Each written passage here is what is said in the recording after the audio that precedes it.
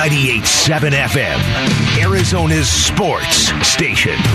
Bickley Blast.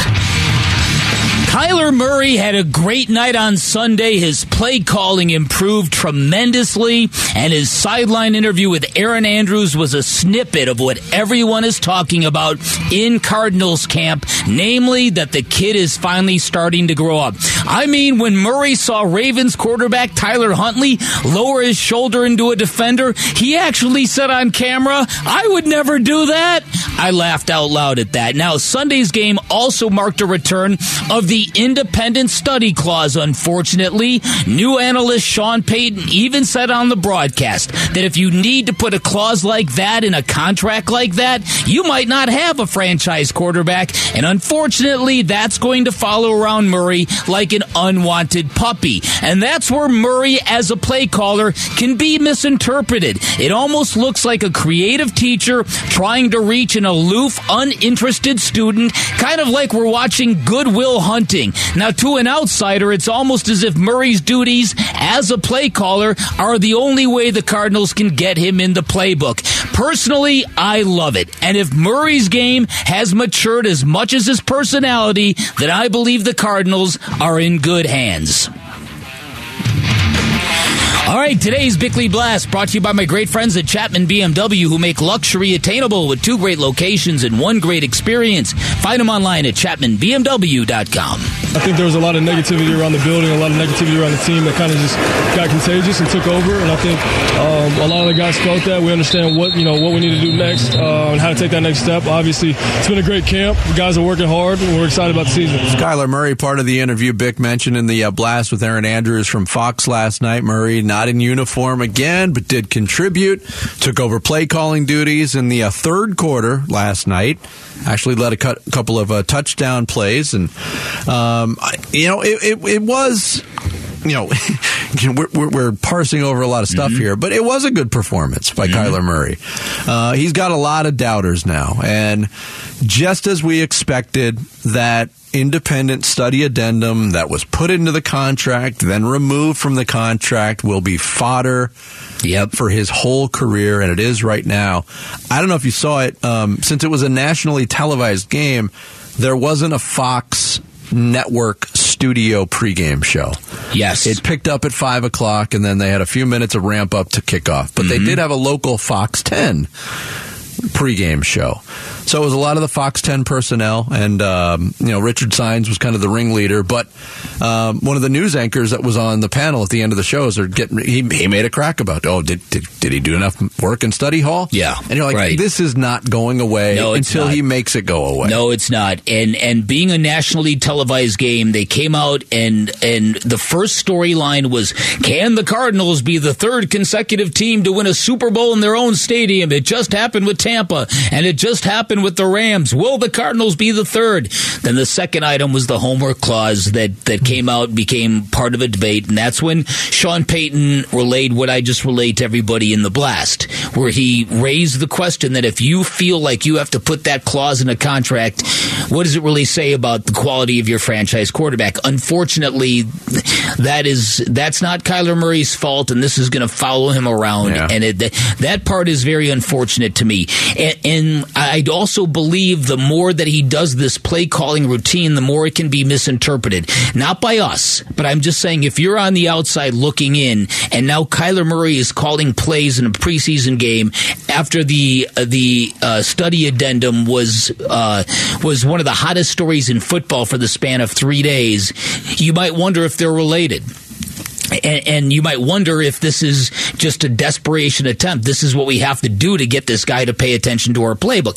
This is the kind of thing that stupid study addendum is going to create and has created for this football team. Yeah, but again, I think this goes back. There's a lot of thoughts I have here. I don't think Sean Payton's point is invalid, but then again, how much can you trust a guy who wears low-cut white socks with a suit on national television? Yes, I agree with you. The knowledge of the offense has always been a thing. Since Kyler Murray stepped on the first OTA field as the member of the Arizona Cardinals, what did everybody say? He knows this offense already. He knows all the plays.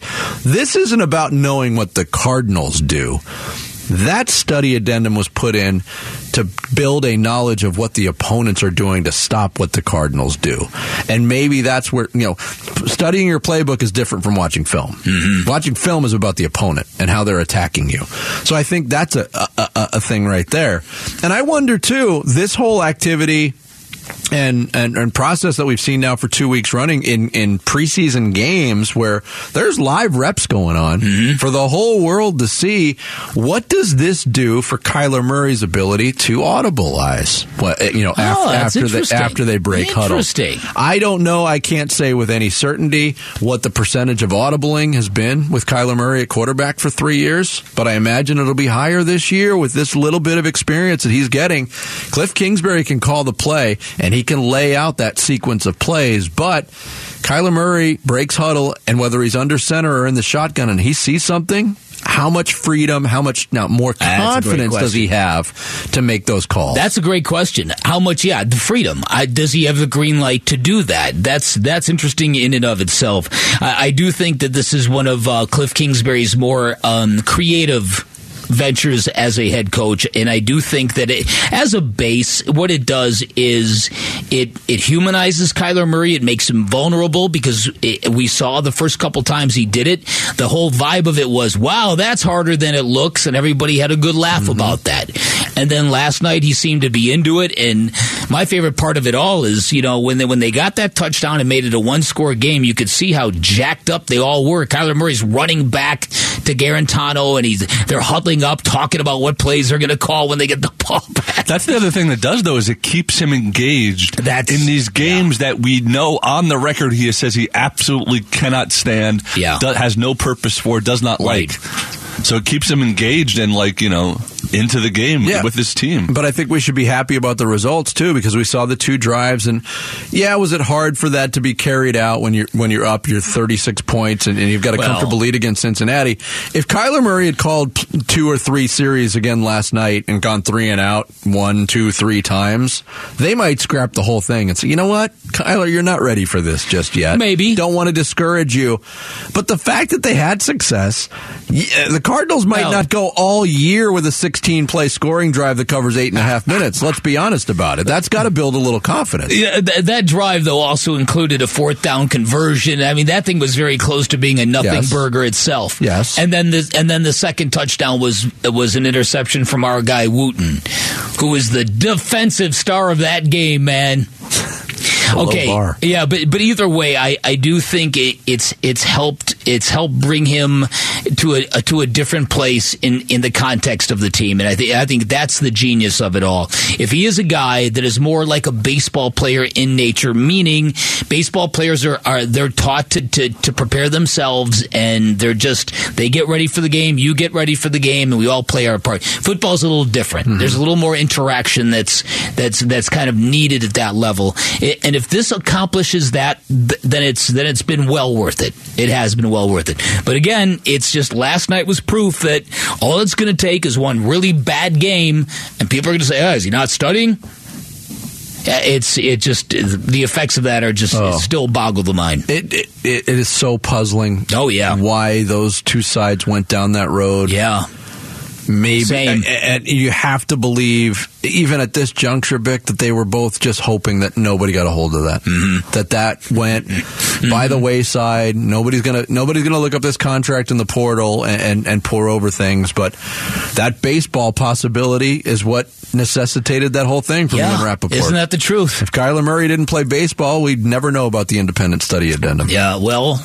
And don't you think now, after this finding from Ian Rappaport, every single big contract that comes out, they're going to be reading through every page? Yeah, because just to see what kind of weird stuff goes in. And to see what levels of guaranteed money are going to be there. But you're right about that. If you're not looking for the baseball element, maybe that doesn't see the light of day. Because that's what Rappaport said. That's what he was looking for. What's the language like in the stipulations on a baseball career for Kyler Murray? And we learned those too, but we learned about this.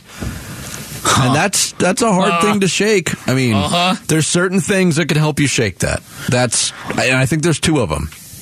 Eventually winning an MVP or winning a Super Bowl. You do those 2 things, Nobody's going to talk about it anymore. True. What was following Matthew Stafford into the postseason last year? Never won a playoff game. Couldn't play well in the postseason. You're not going to hear that this year because he played well and they won a Super Bowl. That's how you kill this. True. Well said. You can text your thoughts to the FanDuel text line at 620-620 right now. Coming up next, Trace McSorley. Well, it wasn't the same performance we saw against Cincinnati last night. We'll get into the quarterback performances for the Cardinals straight ahead. It's Bickley&Marotta mornings on this Monday, 98.7 FM, Arizona Sports Station. 98.7 FM, Arizona's sports station. Bickley&Marotta mornings.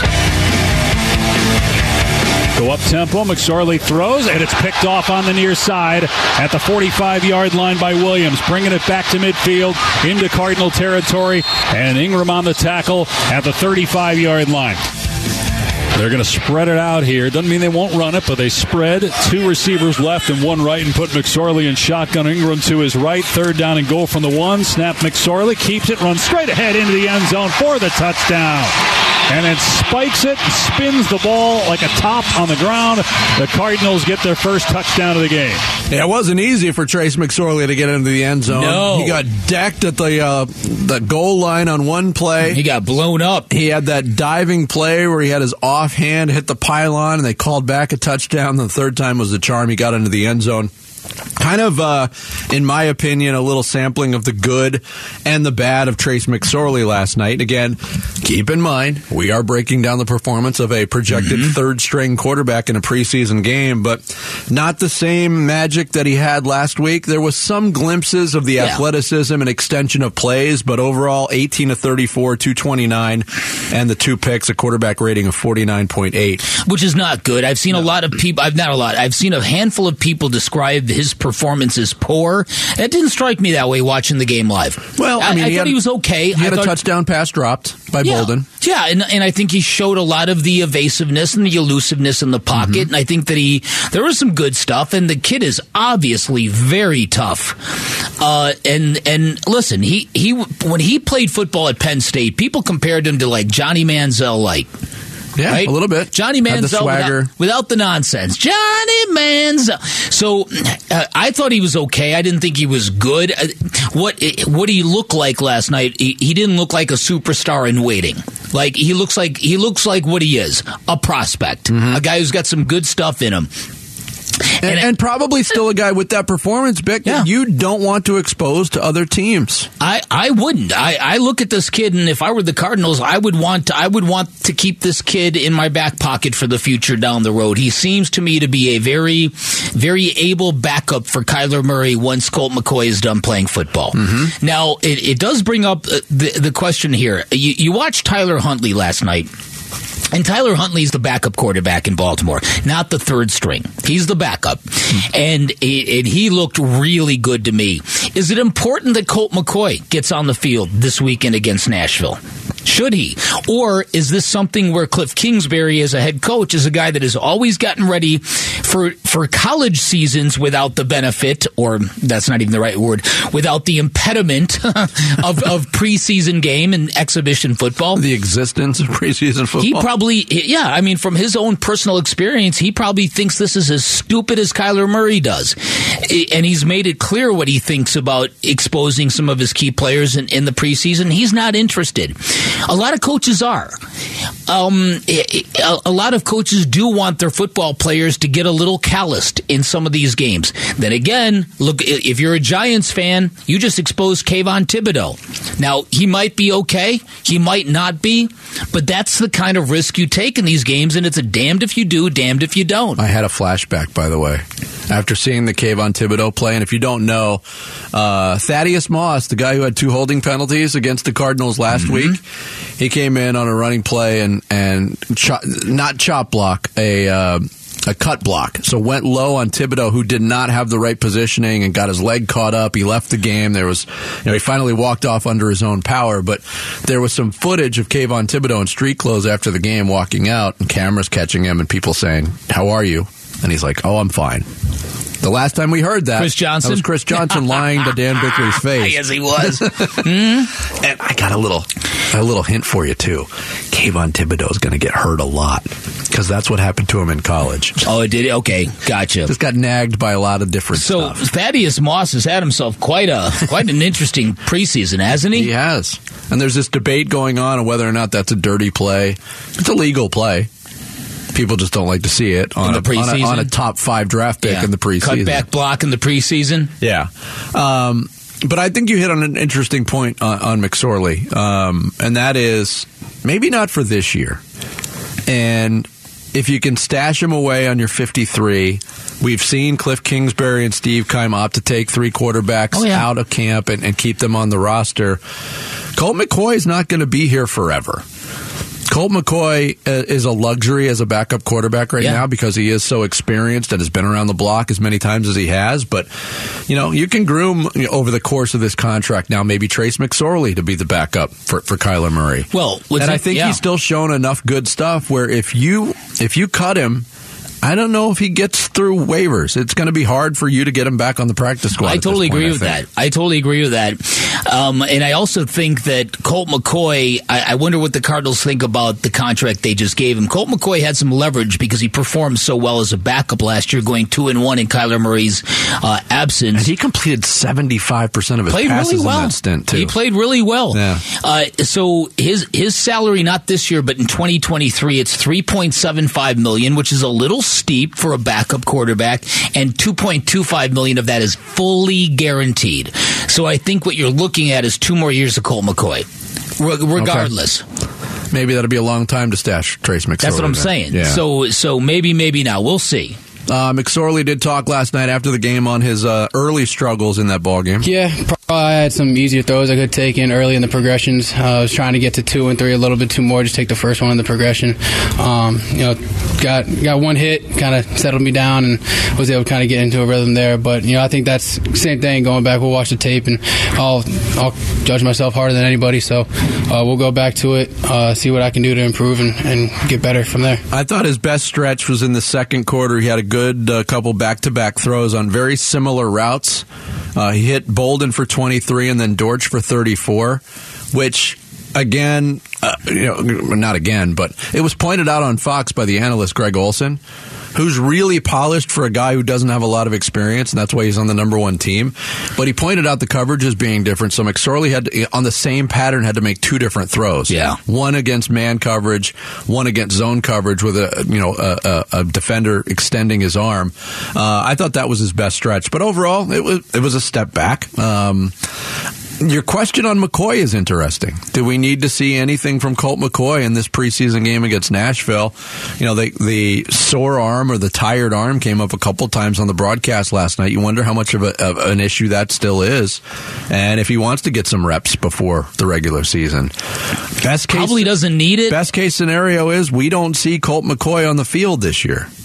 Other than mop up handoff duty and maybe taking a knee. There you go. The second half of blogs. That's where you want to see him. Yeah, and so there's that. So I don't know who you're going to see in this last preseason game. My guess is probably not a whole lot of anybody. We already know J.J. Watt. For those who don't know, J.J. Watt tested positive for COVID-19. His preseason's done. So you just hope that there's nothing lingering with this that affects him when the games start again. Mm-hmm. Kyler Murray said even he feels it a little bit, the lingering effects of it all. Really? Mm-hmm. And then when they do have that extra week after the last preseason game, so who knows what they're going to do in this third one? Yeah. Because while it is like the last game, which they never play anybody in, they do have that extra week off before the regular season, so maybe we see some of the same handful of starters that we've been seeing. Yeah, maybe. I just had a personal thought on that. Oh. On the lingering effects. I had COVID back in January, and I've felt crappy ever since. And before. Yeah, that's the amazing thing. You felt crappy before it. You had preemptive crappy feeling. His wife is pregnant, too, so you do want to think about that. Yeah, that's true. J.J. Watt's not yours. Yes, yeah, you do have to keep that in mind. I thought getting COVID would make me feel better. It didn't work out that way. Coming up next, we'll continue to break down the Cardinals, their preseason performance. Howard Balzer from SI.com will join us straight ahead. You want to do it, Bick? How old is he, Jarrett? Howard Balzer? Gonna do that Come to on, a future Jarrett. guest? He's old as very old. You made references so old that I didn't even understand them. Jarrett is not comfortable making old references now that I'm 40. Old. Right. Entered my 5th decade. We'll talk to Howard Balzer next. It's Bickley&Marotta Mornings, 98.7 FM, Arizona Sports Station.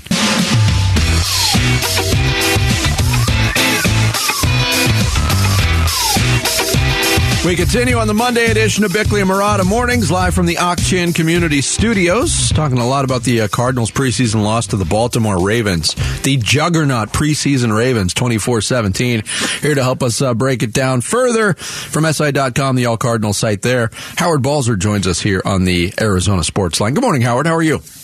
I'm doing well, guys. How are you guys doing? Doing good. I said my biggest takeaway from last night's game, Howard, wasn't anything to do with the Cardinals. It was that it's pretty clear that the Baltimore Ravens take preseason seriously. Did you have a different big takeaway from that game? No, they definitely do. I mean, there's no question about it. And a lot of the Cardinals players were talking about it during the week, especially Marquise Brown with his experience there. Trace McSorley, of course, was part of the 5 of the victories in this streak when he was with the Ravens. So, John Harbaugh says, well, I mean, we don't go in just saying we have to win. And obviously there's no game planning in these games. But as the streak has gone on, they want to keep it going.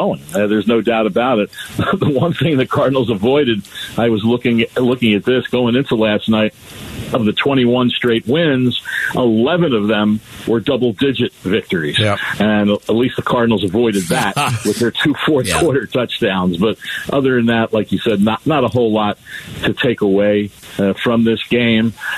The one thing I'm always saying, what's the big takeaway for me? There's only one of these left. That's good news. That. All right, who through your eyes through these first 2 games has flashed to the point where they've gotten your attention?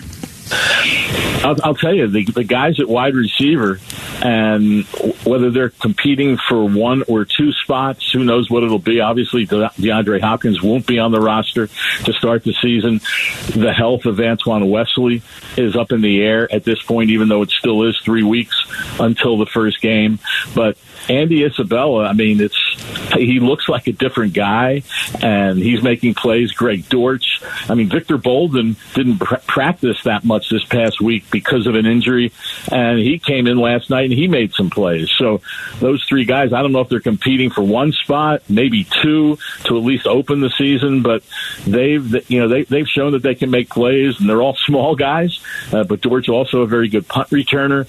So I think how the Cardinals flesh that position out is going to be a big question. The other thing at running back, I'm not sure. I don't know if anybody knows right now who the number 2 running back is. Yeah. And, I mean, Darrell Williams has hardly played. Benjamin has been okay. Keontae Ingram has played pretty well. In fact, when they got down to the 1-yard line there in the first half and couldn't get it in, I'm thinking, and that was, I think Jonathan Ward had been hurt already, and I'm thinking, put Ingram in there from the 1-yard line. They couldn't get in. But, he's been impressive too. So those are going to be 2 positions to watch over the next 9 or 8 days, really, because the cut to 53 is a week from tomorrow. Howard Balzer from SI.com, our guest here on the Arizona Sports Line. Going back to the wide receiver spot, and you hit on some great stuff there, Howard. Bick and I were talking about it earlier, though.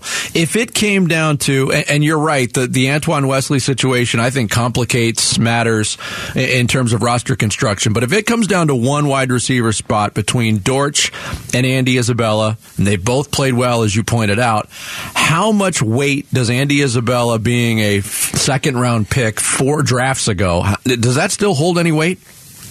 I don't know that it really does. And for this reason, I say that. I mean, he was a second-round pick last year, and he could hardly get on the field. He was inactive for a whole bunch of games. And at the end of the season, Dortch was active and not Andy Isabella. And I think that was for what he can give you on special teams. And I think that can be a plus. I mean, kickoff returns really, as we know, don't matter that much anymore. But punt returns can change, obviously, field position. I think that's one thing that Dortch brings. Obviously, Isabella has more experience. more experience in the offense, so that could potentially help him. But, man, Greg Dortch, whether it's practice, whether it's games, he just finds a way to make plays. So that's who I might favor right now, and we'll see, though, how it plays out. How concerned are you about the state of this underfunded defense with the Cardinals? Yeah. It's especially a corner. You keep looking at this, and I remember when Cliff Kingsbury said in minicamp back in June that he said, well, I would expect one or two guys to be signed. And that was right before they signed Josh Jackson, and he was signed at the end of a minicamp. And so he's had ups and downs. He's made some plays, but then he's been beat on others. The depth there is very questionable, and it would shock me if there's not another guy isn't added to that group at some point in these next couple of weeks. Everyone keeps throwing out the name Robert Alford. I don't know what his health status is. You'd think that if he was healthy, perhaps something would have happened on him already. But whether the Cardinals are looking at the waiver wire, whether it's a trade, whatever it might be, it's hard to imagine going into the regular season with the group that they have right now at that spot. So that definitely is a question mark. Hard to tell, though, in a lot of things. I mean, you have backups in there, you're playing against backups and all that, and obviously it'll look different when the season starts, but this defense is going to be challenged because you don't want necessarily a situation where the offense is almost forced to score 30 points in a game to win. We know the Cardinals are capable of it, but that's just not sustainable week after week after week. So it'll be curious to see what they do with this defense, and when they get the main guys in there, how much of a difference that makes, obviously. Howard Balzer from the allcardinals.si.com site, our guest here on Bickley&Marotta Mornings. Got our first look at Trey McBride on the field. Only got targeted twice, no catches, was completely outshined on the other side by another rookie tight end in Isaiah Likely. But for somebody who's been at camp as much as you have and being at practice as much as you have, where is your excitement level? Does it match the Cardinals' excitement level from what you've seen on Trey McBride? I think overall it does, but it has to be tempered now with the fact that he did miss a bunch of practice because of some tightness in his back. And how much did that affect him last night? Who can say? But he certainly wasn't getting much separation. But the guy's a talented player. I don't think there's any doubt about it. And how he'll be utilized when the main offense is in there will be, the question. And we'll have to wait and see on that. But the guy definitely has ability, and I do think that he can be an impact on this team. Is it right away when the season starts? Perhaps not, but I think in time he's going to be a big part of this offense. Watching Kyler Murray call plays has been very entertaining. It's been an unexpected diversion. What do you expect, or what do you suspect is the genesis behind all of this? I think it's a great question. I think it's a combination of things, and Kingsbury's talked about keeping him involved and things like that, and getting a view of what it's like. And so, maybe sometimes when he wonders about, that play call, why is Cliff Kingsbury doing that? What's going on here? He has a little more understanding of that. I thought it was interesting last night on that 4th and 10 play, which ended up being their last offensive play, and he throws a deep ball down the right sideline for John Trey Kirkland. And I asked Kingsbury about that off the game. That was typical Kyler, wasn't he? He said, yeah, he wanted to take a shot. We were trying to tell him, go for something, just try to get the first down, but he wanted to take a shot. That's something that Kyler Murray would do, and we don't know how many times maybe he's done that, gone against the play call that Cliff Kingsbury sent in. So I think overall, keep him involved and be a part of the offense, and then understand what Kingsbury's going through when he has those headsets on the sideline and he's on the field listening for the play call. Howard Balzer, our guest from SI.com. Howard, thanks so much for joining us this morning. We appreciate it. My pleasure, guys. Yeah, don't let Jared give you any grief there, Howard. Give it right back to him, Howard. We always do. We always do. Thanks, Howard. I know. I hear it all the time. Howard joined us on the Arizona Sports Line. Coming up next, if not Phoenix or Golden State, could Kevin Durant actually end up in the Western Conference outside of those two cities? A new report suggests that might be possible. We'll get into that and more next. It's Bickley&Marotta Mornings, 98.7 FM, Arizona Sports Station. 98.7 FM, Arizona's sports station. Bickley&Marotta. Bickley&Marotta Mornings. It is the Monday edition of Bickley&Marotta Mornings, live from the Auction Community Studios. Dan Bickley, Vince Marotta, Sarah Cazell, Jarrett Carlin, taking you up until 10 o'clock. A lot of football today. Lots of football. Yes. A little bit of basketball to get into now as well. Shams Charania, I always call him Shams Charania from The Athletic, and on theathletic.com has got a new piece out this morning, where things stand on Kevin Durant and Donovan Mitchell trade talks with a month until camp. His inside pass. And he's got some interesting stuff in here. Okay. Including an offer that was apparently floated to Brooklyn by the Atlanta Hawks. That offer was John Collins, DeAndre Hunter, and a draft pick for Kevin Durant.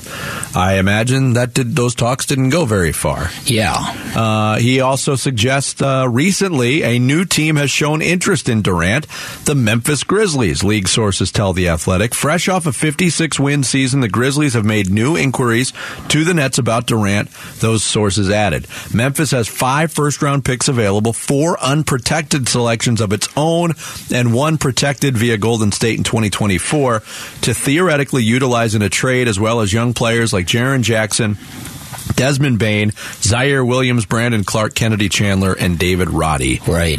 I'll say this. Yeah. First and foremost, the idea of Kevin Durant in Memphis should scare everybody in the Western Conference. Yeah, I think that's very safe to say. Putting Ja Morant with Kevin Durant would be quite a... Morant and Durant? Quite a rhyming feast, wouldn't it? The Shams has also pointed out that the Grizzlies, or sources close to the Grizzlies, have said Jaren Jackson Jr., Desmond Bane will not be involved in any package. So how do you expect to get Kevin Durant in return? Again, it's just I don't understand what it's. You can't have it both ways. You can't acquire Kevin Durant and keep your team 85% intact. It's ridiculous. It's like the reports that the Suns don't. Is Cam Johnson enough? Yeah, they don't have to include Mikal Bridges, right? And it's of course that's not enough. But this article also marks the first time I've ever seen it put to the written word this succinctly about the Suns and what they have offered. He writes, right, the Phoenix Suns similarly, I have really problems with that. Similarly? Yeah, with that word. Have dangled a package around all defensive wing Mikal Bridges and a handful of first-round picks, which has not picked up any steam. With the Nets, league sources said. That's about as concrete a report as we've had on who's been offered or what's been offered from the Suns to the Brooklyn Nets. Is interesting. It not? Yeah. Yes, it is. It's very interesting to me. And the fact that the Suns have been trying to get creative involving other teams. And this is really kind of the holdup, if you ask me. The Suns need help, external help, to get this done. And yet there seems to be this movement inside the NBA. Don't facilitate anybody trying to get this deal done for whatever reason, which is kind of why the Suns seem to be such an outsider. I don't know. To me, Brooklyn's got a choice to make here, because if DeAndre Ayton is available on January 15th and DeAndre Ayton wouldn't mind being moved to Brooklyn with Mikal Bridges, you can't convince me there's a better package out there for them. Now, the Boston package does look interesting, but I don't know if Boston's willing to give up that second player. Yeah, because whether it's Marcus Smart or Robert Williams or whoever. And Shams reported that they have not included those guys in those talks right now. That's right. It's just kind of Jaylen Brown and other pieces with draft picks. And I'll stick by this. I mean, of all the rumors we've heard, Jaylen Brown is the best player. I still don't think he's a finished player. Mm-hmm. I think he's got a lot of holes in his game, and we saw those in the NBA Finals where his ball handling and playmaking was atrocious at times. Mm-hmm. But he's a two-way guy who can score you 20 to 25 points a game. So, I mean, that's attractive. A two-way player that could shoot the three. We all know that's currency. But if that's not enough, and maybe as time passes, that becomes enough for the Nets. Yeah. Maybe. But that's the situation that they can't give into. They just can't say, okay, let's take the best of these terrible deals in front of us. That, to me, if I were the owner of the Brooklyn Nets, that's where I would call Adam Silver. You ever seen this guy, Jared? That's when I would call Adam Silver and say, you got to help me out here, because this is not. I'm getting played here, and this ain't right. I've done everything you want me to do as an owner, as a partner in this league. I've spent money to bring a star to my team, and I'm getting played here, and this ain't right. So, to me, if I were ranking the players by value, I think Jaylen Brown is the best player in all the rumors we've heard so far. I think Jaren Jackson Jr. would probably be second. McHale would you be put him third. over McHale? I would. Yeah, he's a great defender. He led the league in block shots. He's a terrible rebounder for his size. That's true. He is a wonky three-point shot that I don't think will ever be a consistent good shot because the mechanics are so off. And he doesn't stay healthy. This past year was the anomaly because he hasn't been healthy in his career. I'm only going by the small sample size of what I saw from him last year, and I thought he was much improved last year. He was. What I saw. I agree. I listen, and I love Mikal Bridges, so I don't know enough about Jaren Jackson Jr. to fold all that other stuff in there. It's just kind of my take on it. I just think if the Phoenix Suns want to get this thing done, Mikal Bridges is the centerpiece. It's not going to get it done. Because I don't think the Nets are going to take this big of a haircut on a deal. Well, let me ask you this question about Mikal Bridges' ceiling, because we know what he is offensively, and he's gotten better in that role. Mm-hmm. He plays very much within the offense. They don't draw up a lot of stuff for him.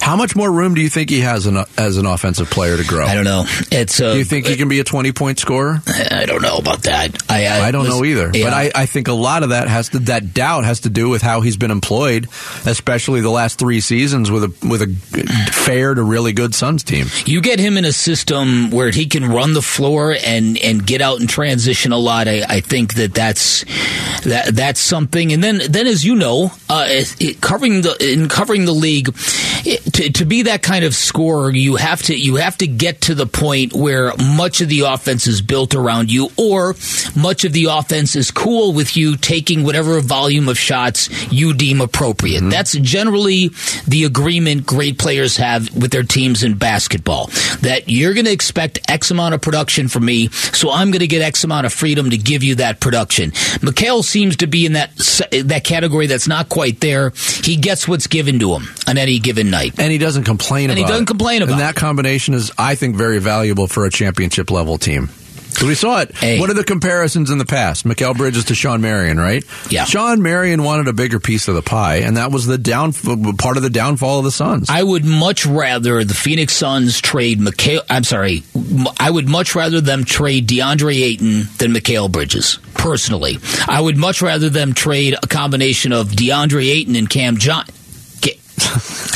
Johnson and keep Mikal. That's how much I think of Mikal. I would not want that piece out of here. The only counter to that would be they have, in theory, Mikal Bridges' replacement in Cam Johnson if they traded him. Whereas if they lose... Cam Johnson's going to guard the other team's best scorer on a nightly basis. Don't forget that. Don't forget the heavy lifting Mikal Bridges gives this team across the board like that. You know, if you're a great defensive guard in the NBA, say you generally have to take the best backcourt player on the other team. 4 nights out of 5, that's going to be a very hard assignment. That 5th night, you might get a matchup where it's like, okay, I got this guy in lockdown. The 5th night, you might play the Kings. Yeah, Mikal Bridges doesn't have that luxury. It's go guard LeBron, go guard Kawhi. You know what I mean? It's just stupid stuff. Or if Kawhi's hurt, like he probably will be, guard Paul George. Yeah. And now Jason Tatum was working out with Kevin Durant, too, and that went public, so people are freaking out about that. There must be something there. Here was Jason Tatum on that. They exaggerate everything I do, right? I've known KD since I was in high school. We were on the USA team together. We spent 5 weeks together last year from Vegas to Tokyo. We won a gold medal. Like, you know, we have a bond. Like, that's my brother.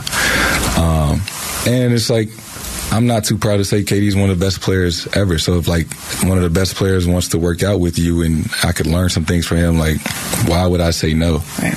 And it's just, if you worry too much about what other people think are going to say, you'll drive yourself crazy. Yeah. And it's crazy that I can't work out with somebody. No, yeah. Like, that's all it was. We was working out together. Yeah. Trying to get better. No, you can't do it. KD was working out with James Harden in Barcelona. Ibiza? And no, Barcelona. Barcelona.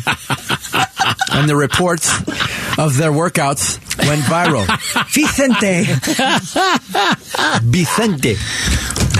So, to Jason Tatum's point, you can't work out with anybody. If it becomes public, everybody freaks out. But I also think in the case of Kevin Durant and Jason Tatum, if you're Kevin Durant and the Boston thing is a newcomer, it would make sense that you'd want to see if you can vibe with the guy. Yeah, true. That is true.